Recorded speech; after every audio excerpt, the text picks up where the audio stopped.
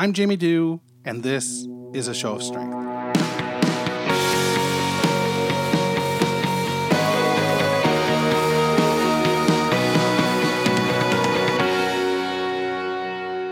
Hey, it's Jamie here. It's Tuesday, May 29th, 2018.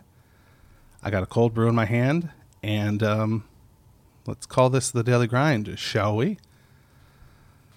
Early last week, I recorded an episode where I did a live reading of one of my blog entries from the past. The blog entry came from a time period about a week following the death of Chris Cornell by suicide. Reading through my blog entries, I have another one that I'd like to share with you today. It is from the day I heard the news, and reading over it, there's something sort of interesting in this entry that I'd really like to share with you. I wouldn't be doing this if I didn't get such great feedback on the last episode. It made me feel so good to hear you say that you liked the bed music and you liked that it sounded so tight and professional. Wow, what a great shot in the arm to hear that. That was such a cool thing. I don't know if today's will feel as tight and professional, but I'll do my very best. This entry comes from, I believe, May 18th, 2017. And this will be the last one of these that I do for a while. But I wanted to share this one with you because it was a subject that really did slap me across the face last year. When your heroes start to disappear, and for reasons that might seem inexplicable, it's tough to deal with. Cornell wasn't necessarily one of my top heroes, but he was a big part of my life, a big void. I mean, he was a booming presence, and I'm sure the previous entry, which reads more like an obit, did a number to explain what I thought of him. This entry is a little bit more fresh. It's a little more ponderous, and I hope it doesn't smack as too trite, I guess, but it's just me trying to figure shit out. Before I realized that I could do it vocally, I was trying to do it from a written perspective. So let's head over and listen to me do this live reading now. Thank you so very much. Give me more of that feedback. I love it. It's so great to hear. Anyway, take it away, Jamie.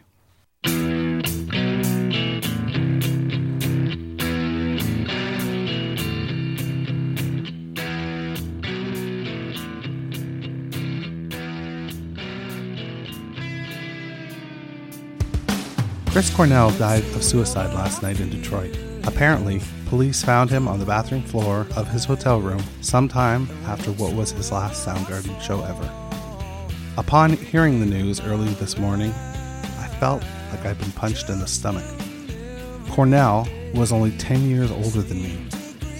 I'd be lying to say he was a hero, but his work with Soundgarden was a pretty big part of my life, and now it's all going to live somewhere in the void that is the past tense.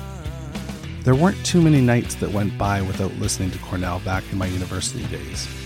When my little crew hit the arcade, I always found a loony to drop in the jukebox so I could hear Fell on Black Days. I'm not sure why that song had such a pull on me, but it did. It features a moody, melodic, powerful vocal from Cornell, and I fucking loved every second of it. I've had several moments today where I didn't know what to think. If someone as talented, introspective, and creative as Cornell couldn't figure out how to win the war with mental illness, then how in the hell does someone like me stand a chance? Chris Cornell had access to virtually any resource available. I've got a support system in place, but when the two of us are engaged in a showdown with the negative self-talk, he must be more prepared than me, right? Then, this afternoon, I watched the new Chris Gethard HBO special, Career Suicide, and again took a punch to the gut. To say that Gethard is sensitive and articulate about his struggle with mental illness is an ever-sized understatement. It's more than a stand-up special. It's a concise narrative of his struggles and his attempts to manage them. I couldn't more highly recommend this 90-minute tour de force. Thank you, Dan Gorman. As much as I enjoyed the special, Gethard helped to address the concerns I mentioned feeling earlier on. At one point in the show, he shares the story of a phone call he got from Seth Meyers. It was early in his career and the phone call was a big deal. He was an offer to join Saturday Night Live as a guest writer for a 2-week stint. At the end of the 2 weeks, his contract wasn't renewed, and Meyers thanked him for his time. He crashed pretty hard. He was miserable and depressed, but he came to a powerful realization.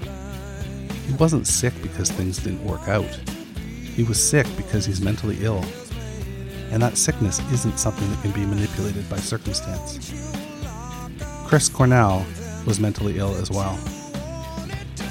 It didn't matter that I thought he was a rock star. Mental illness can't be manipulated by circumstance. Cornell felt a pain I can't imagine. He felt the pain and he longed to numb that pain. For a flickering moment, his ideations became a plan that he acted on. And now he's gone. Gone to live inside the songs I will sing to my negative self-talk when my pain becomes too much to handle.